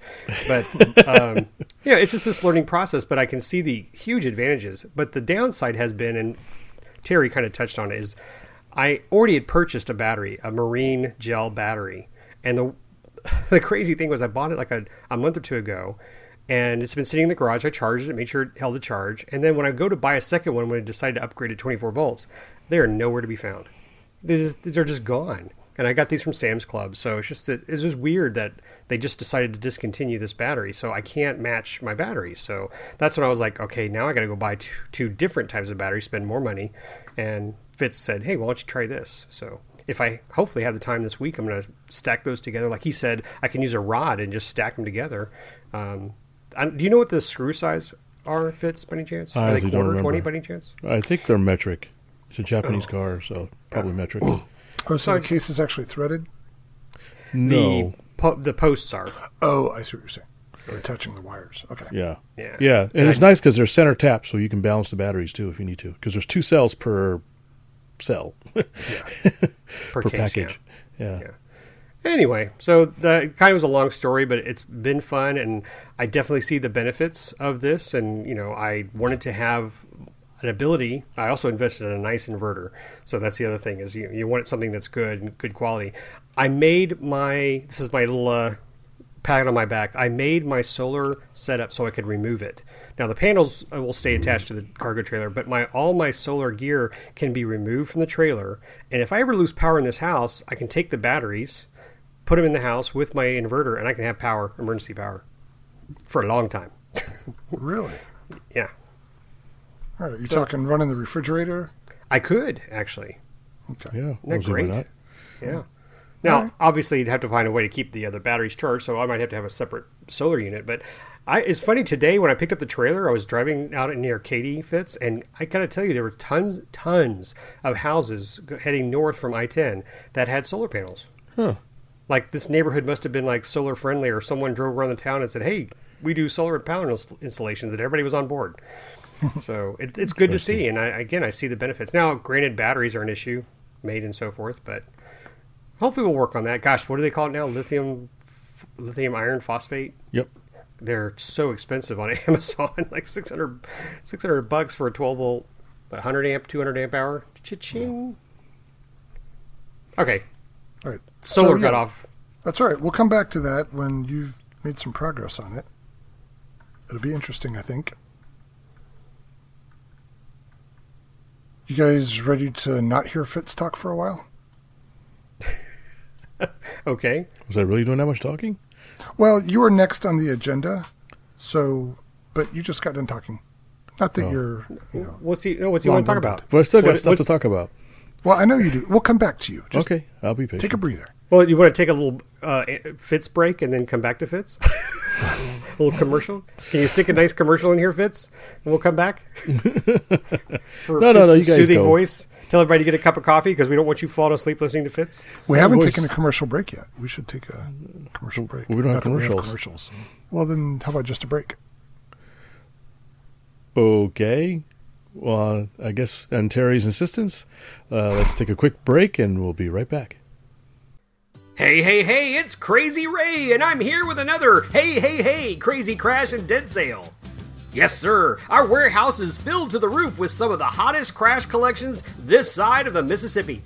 Last week at the 7th annual Captain Carl Classics RC Fly-In has supplied us with some incredible piles of parts and accessories. Our collection truck came back with a handful of gently smacked landing gear, muddied lawn-darted engines, wing halves in various sizes, mysterious fuselages, buckets of extra ply and balsa wood, and the piece de resistance, a top-flight giant scale, now microscale, Corsair! You don't see that every day. So come down now before all these hot items are gone, and don't forget our motto, one man's crash is your new plane. All right, we're back with me again, I guess. Yeah, fine, whatever. All right. Well, I just had a couple other things I wanted to touch on, and you guys can have the whole show all to yourself. How about that? We'll see. Okay. So I mentioned Mike's B2, and by chance I happened to get a chance to fly the Freewing B2 myself. Not mine, but our buddy Wally generously offered to let me fly his a couple of weeks ago. I'm pretty sure we predicted this would happen. Well, I'm doubly surprised because he saw me pile my Caravan into the ground with Extreme Prejudice some months ago. So the fact he let me fly his plane was even doubly surprising and generous. So I just wanted to touch on, we had talked about it on the show, the Freewing B2 twin 70 millimeter, I believe. Is it twin 70, twin 70? It's a neat model. There's a couple of things I didn't really realize until I had a chance to play with it and wiggle the sticks and stuff. And that a lot of it, there's quite a bit of gyro stabilization going on with it, and not just in pitch, but the drag rudders as well. They have these split drag rudders on the wingtips, and they function as rudders. But when you add an aileron, the drag rudders will change too to prevent any what do you call it, yaw coupling? Adverse yaw. Adverse yaw, thank you. As well. And I thought that was interesting. One thing I didn't notice until Mike pointed it out was that the nose gear is kind of in the wrong position on the kit. It's too far back.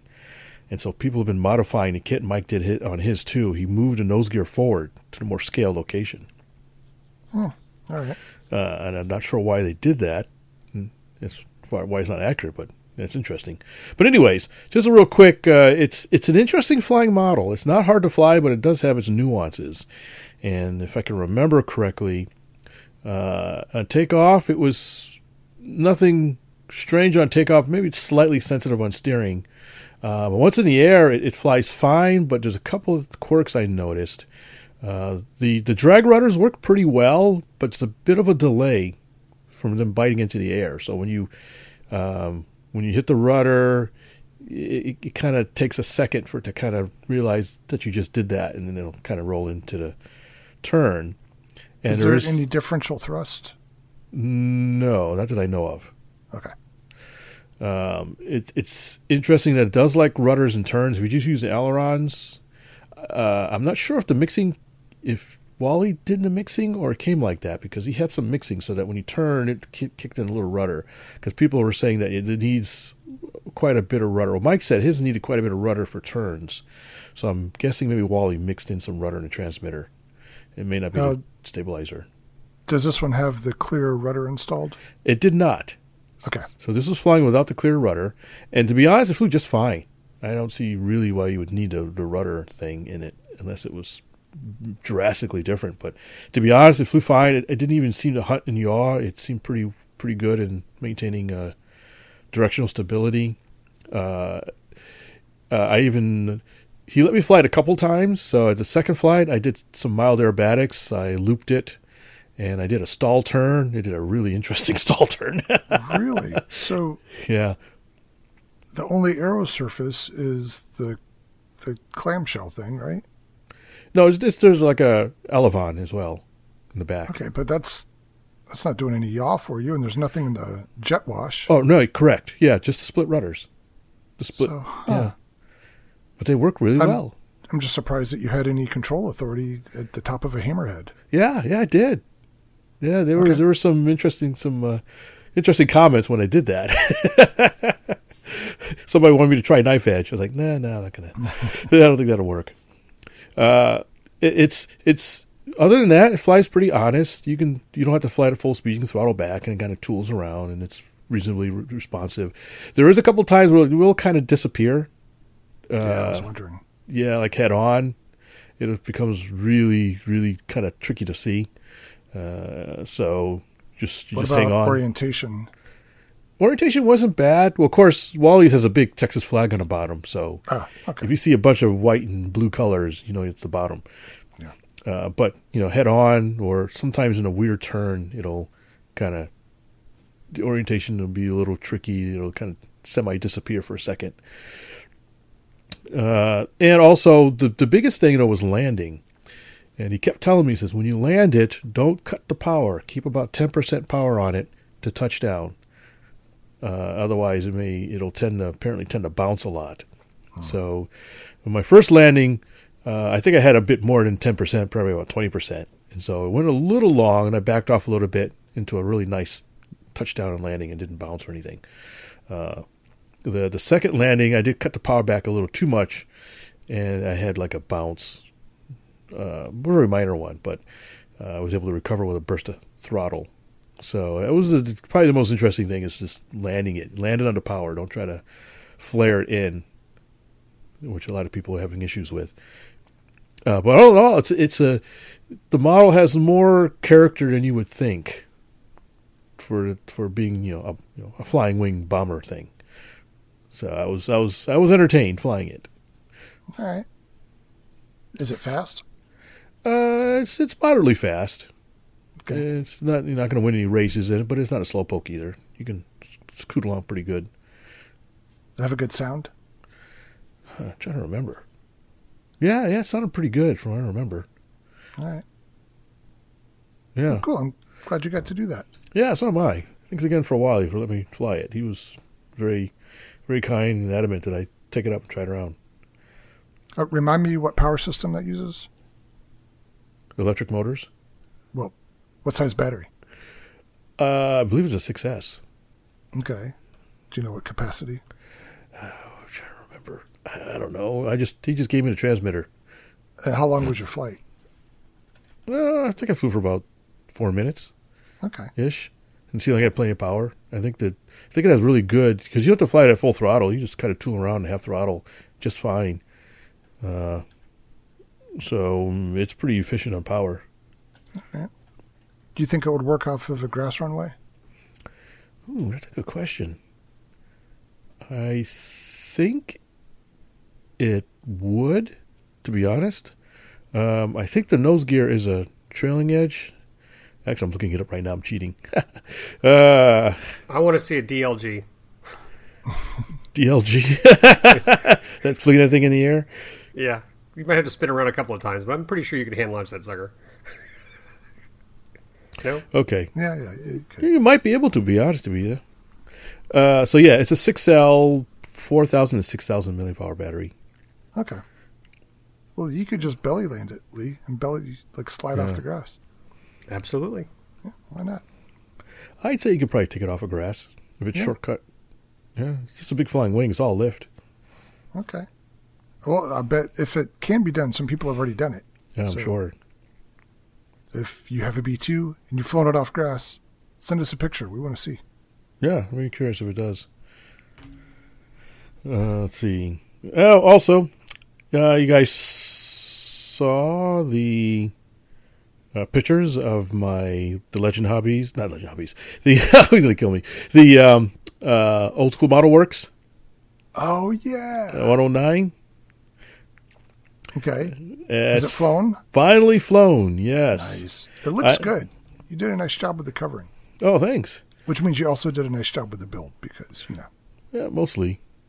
Yeah. I didn't spend quite as much time prepping the frame as I would normally do. I was in a rush, but I tried to make it look decent. So that was... I maidened it at the Bomber Warbird event, as a matter of fact. With Lee there, generously taking some pictures of it for me. Yeah, I still have to give them to you, but yeah, I got them. I'm holding them ransom. Where are my pictures? Give me my pictures. I got one good one. That's all you need. So, yeah, it was a little trepidation in flying it at the big event there, and it's a belly flopper, so I had to have Mike graciously launched it for me. But it's a nice flying model. It was really, really nice flying. Took a few rounds to get it trimmed out the way I wanted, but it's real honest flying, easy flying model that is pretty neat. And I ended up flying it a couple of times yesterday on Sunday as well at the local club to really explore the flight envelope, and was not disappointed. It's nice. I hand launched it myself. I did both underhand and overhand launches. Yeah, I had no problems hand launching it, and just had a good time just ringing it out, flying it around. It's got a pretty good flight envelope. It'll tool on pretty quickly, but you can really slow it down and putt around, and it's got a fairly light wing loading for its size. And a couple of guys were really impressed with were curious about the design and the build. So I call it a success. I'm trying to wrap up the review, and you'll see it in some upcoming issue of Model Aviation magazine. Did you put any cameras on board? No. Well, I haven't done a video of it yet. I've only done stills. Okay. That's an interesting question. I might put some cameras on board. I ain't drilling no holes in the wings, though. I don't think you have to. No, I can Velcro it like I usually do. Yeah. On different parts. That's a good idea. I'll have to do that. All right, cool. When I do the video. Congratulations on a successful maiden flight. Yeah, thanks. Yeah, it was kind of a rush build faster than I had intended, but I was happy to do it. Of course, one thing that made it easier was my brand spanking new air conditioner in the garage. Okay. You saw the picture. I don't know if you saw the... Tell us more. I saw a hole in your wall. Yes, so I had to cut a hole in the wall to stick an air conditioner in the garage. So my garage is my workshop. It's a 3-car detached garage with minimal insulation. And if anybody that lives in South Texas knows, that means it's an oven. Wait, I thought you did some insulation a few years ago, like foam in the door and then a layer and the... Yes, I did. I said minimal, not none. Okay. So, yes, I actually put some insulation in the garage door, and I added some radiant barrier to the ceiling. So it's not 100%. It's about maybe 50% because there's still some areas I got to move some stuff around and go up and staple. But it helped. That helped a bit. Now, I've had a portable AC for some time, but it's only like maybe 6,000 BTU, something like that. And after I put it in, I find out that those portable AC units are really not all that efficient. So even though it was in there and I put a fan in front of it, it was basically, unless you're sitting in front of the fan, it was just hot.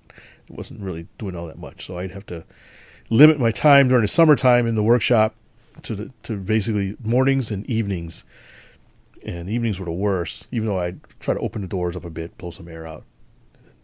So I've been meaning to put an AC, and I'd gone back and forth between putting a unit like Lee has, the mini splits, and a window or 2 windows. And a friend of mine came over, and we had started doing some calculations. He says, yeah, well, you really only need about 25,000 BTUs total. You can get 2 12,000 BTU units or something like that. And that would do it instead of having to go through the rigmaroles of putting in a mini split. And I had talked to somebody about putting a mini split in, and that was going to be kind of pricey. So when I picked up the plug-in hybrid car, and I had an electrician come in to wire up the charger circuit, I asked him, said, hey, while you're at it, can you wire me up a 240-volt plug on the back wall? Because I was thinking, hey, I'll get to really get a real powerful AC, you can get a 240-volt unit. And even nowadays, those are easier to find than a 1-ton units anyway. So I ended up picking up a 24,000 BTU 240 volt quote unquote window unit. It's barely a window unit, but I was able to pick one up from the local hardware store, whatever, Home Depot, cash in a gift card I had. And I had it for a little while, and I just hadn't got a chance to putting it in the wall. But over the Memorial Day weekend, I decided, okay, I'm going to finally bite the bullet and put this thing in and, cut a hole in the back wall of the garage, which was not something I took very lightly. And I had to buy a whole bunch of tools to do it because I didn't have the hole saw. I needed a jigsaw because I had to cut through one of the joists. So I probably spent a couple $100 on just random tools and parts and stuff. Well, that's the only redeeming thing about home improvement projects is you justify new tools. Yeah. So I picked up a couple new tools out of it. I got a diamond or whatever you want to call it, edge circular saw thing that was pretty pricey. So I can cut through a hardy plank, no problem now. But anyways, I had nobody to help me, and this thing was heavy, so I had to pick it up in stages and build a ramp and slide it up the ramp into the wall. But I got it in, turned it on, and the thing has worked beautifully. Nice. It knocks the heat out of the garage like you wouldn't believe. It's absolutely he now has amazing. a family of penguins in there. Yes. I've been experimenting, and it easily will do. It'll keep it at 75 degrees. If I start it in the morning, it'll keep it at 72 degrees. Ooh, man. Yeah, it's positively chilly in there sometimes. My office is currently 79 degrees. And this is like I said, a poorly insulated garage. So it's just absolutely amazing. And it's got, what's neat about it is it's got a couple different modes. It's got a dehumidifier mode if I just want to dehumidify it. It's got a normal fan, it's got an echo mode, but it's got Wi-Fi functionality. So I can turn it on remotely. So if I'm at work and I know I'm going to come home in a little while, I can just, open up the app on the phone, turn it on. Chill. Yeah, it tells me the internal temperature, it tells me the set temperature, and I can turn it on and off, change modes. Or even if I'm inside the house, I'm too lazy to go back in the garage and turn it off. I can just turn it off from inside. It's really, really nice. The LG makes it. And, okay. So far, it's working really well. That's something I should have done long time ago. So, but it's made life so much easier now that summer's here. So now you'll finish up all those projects. It'll make it a lot easier to finish up this project, yes. And I've got a bunch. I can't say everything, but I got a bunch of projects I need to work on. So, in that spirit, I'm going to stop talking. You guys can talk. Okay. And is that thing pretty efficient? Yeah, it's got, I forgot what LG calls it. It's got, I don't know if it's a 2-stage compressor or something like that. They have some sort of technology that makes it more efficient to run. So being 240 volts already pretty efficient, but they have built-in efficiencies too. But we'll see when I get my next electric bill how bad it is. But at this point, it's worth it not to be sweating up a storm in the garage. Yeah, sure. All right, congratulations. Thanks. Well, the last few times I gave you guys updates on my status up here, they weren't really updates at all. Between the weather and a never-ending list of house projects here, I had not done much since last fall, probably since the NEAT Fair. And that has changed. I've been to the flying field twice in the last 3 weeks, maybe 4 weeks. And it was nice to be reminded just how much fun it is to go and fly an airplane. Nice. I think I'd forgotten it. It had been so long. I knew I still liked airplanes, but I just hadn't experienced it. And that first time, I'm like, oh yeah, that's what it feels like. So it was fun. I've had a good time. And the airplanes that I've taken both times were these, I think last spring, I paid $20 each for them as bind and fly models. One of them was a Hobby Zone Glass Air Sportsman, which you guys, I'm sure you've seen. It's a high wing. It's actually a scale model of a for real airplane. But it's a high wing, front engine, tricycle gear job. And I had one a few years ago, and I want to say by that time Horizon was selling it as one of their GPS-equipped things that had the auto land and all that. Anyway, I got rid of the version I had before. This one was an earlier version of that had a very rudimentary, almost prototype variant of safe on it. So I had some bank limiting and things like that. I didn't know any of this. All I did was bind it to a transmitter, and I took it to the field. And then when I got it to the field, I realized that one of the aileron servos was stripped, and the landing gear was a little bit wonky. But the stripped gear, it didn't move. So I'm like, all right, I'll just fly it with one aileron. No big deal.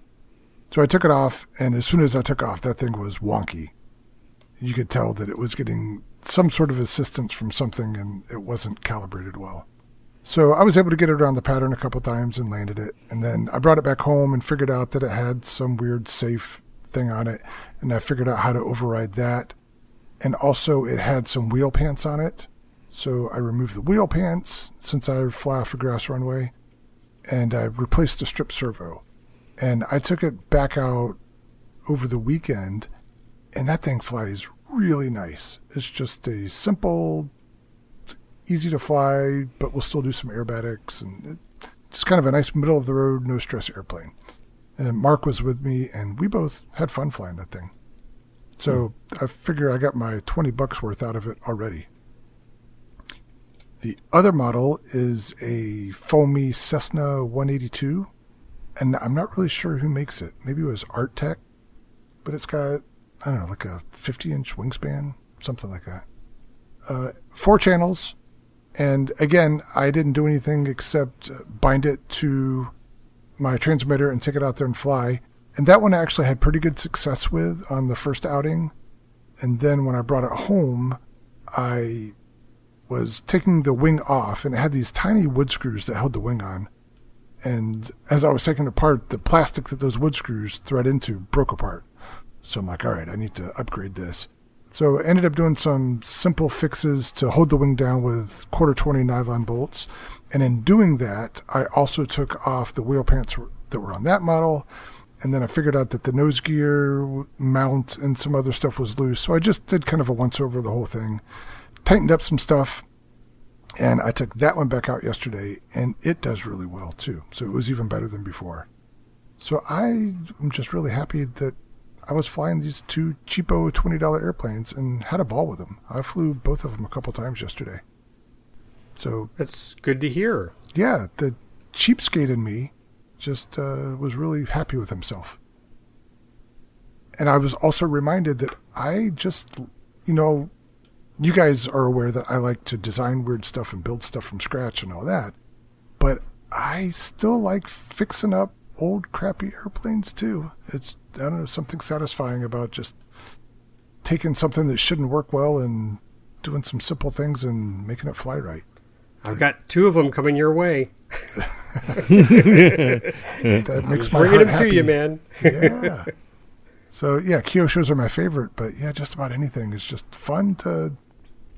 It's almost like routine maintenance, really, but it's just fun to see it transform from something with problems into something that flies right. There's some satisfaction in that. So I've been having fun. Oh, another thing with that Cessna, I had to take the cowling off, which means I had to take the spinner and the prop nuts and all that off. And it had a propeller on there that simply did not fit the prop adapter that was on there. And I didn't realize that until I took it apart. It was kind of bubble gum and duct tape in place. So I got rid of all that stuff and I put a correct size APC prop on there. And it worked really well yesterday. So yeah, just a bunch of little things like that is really all it takes. And yeah, it's still, I'm way ahead of the game price-wise with this. And originally when I bought them for $20, I'm like, well, even if they're garbage, I'll just strip the electronics out and I'll use it in something else. But yeah, I'm going to hang on to these for a little while now. I'm having fun with them, and I won't be heartbroken if I smash them into the ground. It's nice to have some cheap fun. Yeah. So with that said, that's the end of my update. Lee, you got any last minute things before I wrap this up? Just that we'll have a lot of stuff to talk about. I'll be at Camp AMA. Hope you guys tune into AMA's Facebook and YouTube channel. I'll do some live stuff there. And AMA Air, I think I'm going to do an AMA Air live. So that's it. Oh, from the studio? I'll be out at Site 1 with the kiddos from Camp AMA. And Matt will be live in the studio. Look forward to that. Yeah, for sure. Field report. Cool beans. Alrighty then. On that note, I think we'll head out. Thanks everybody for listening for the whole 2 hours. And we will catch you next time. Bye.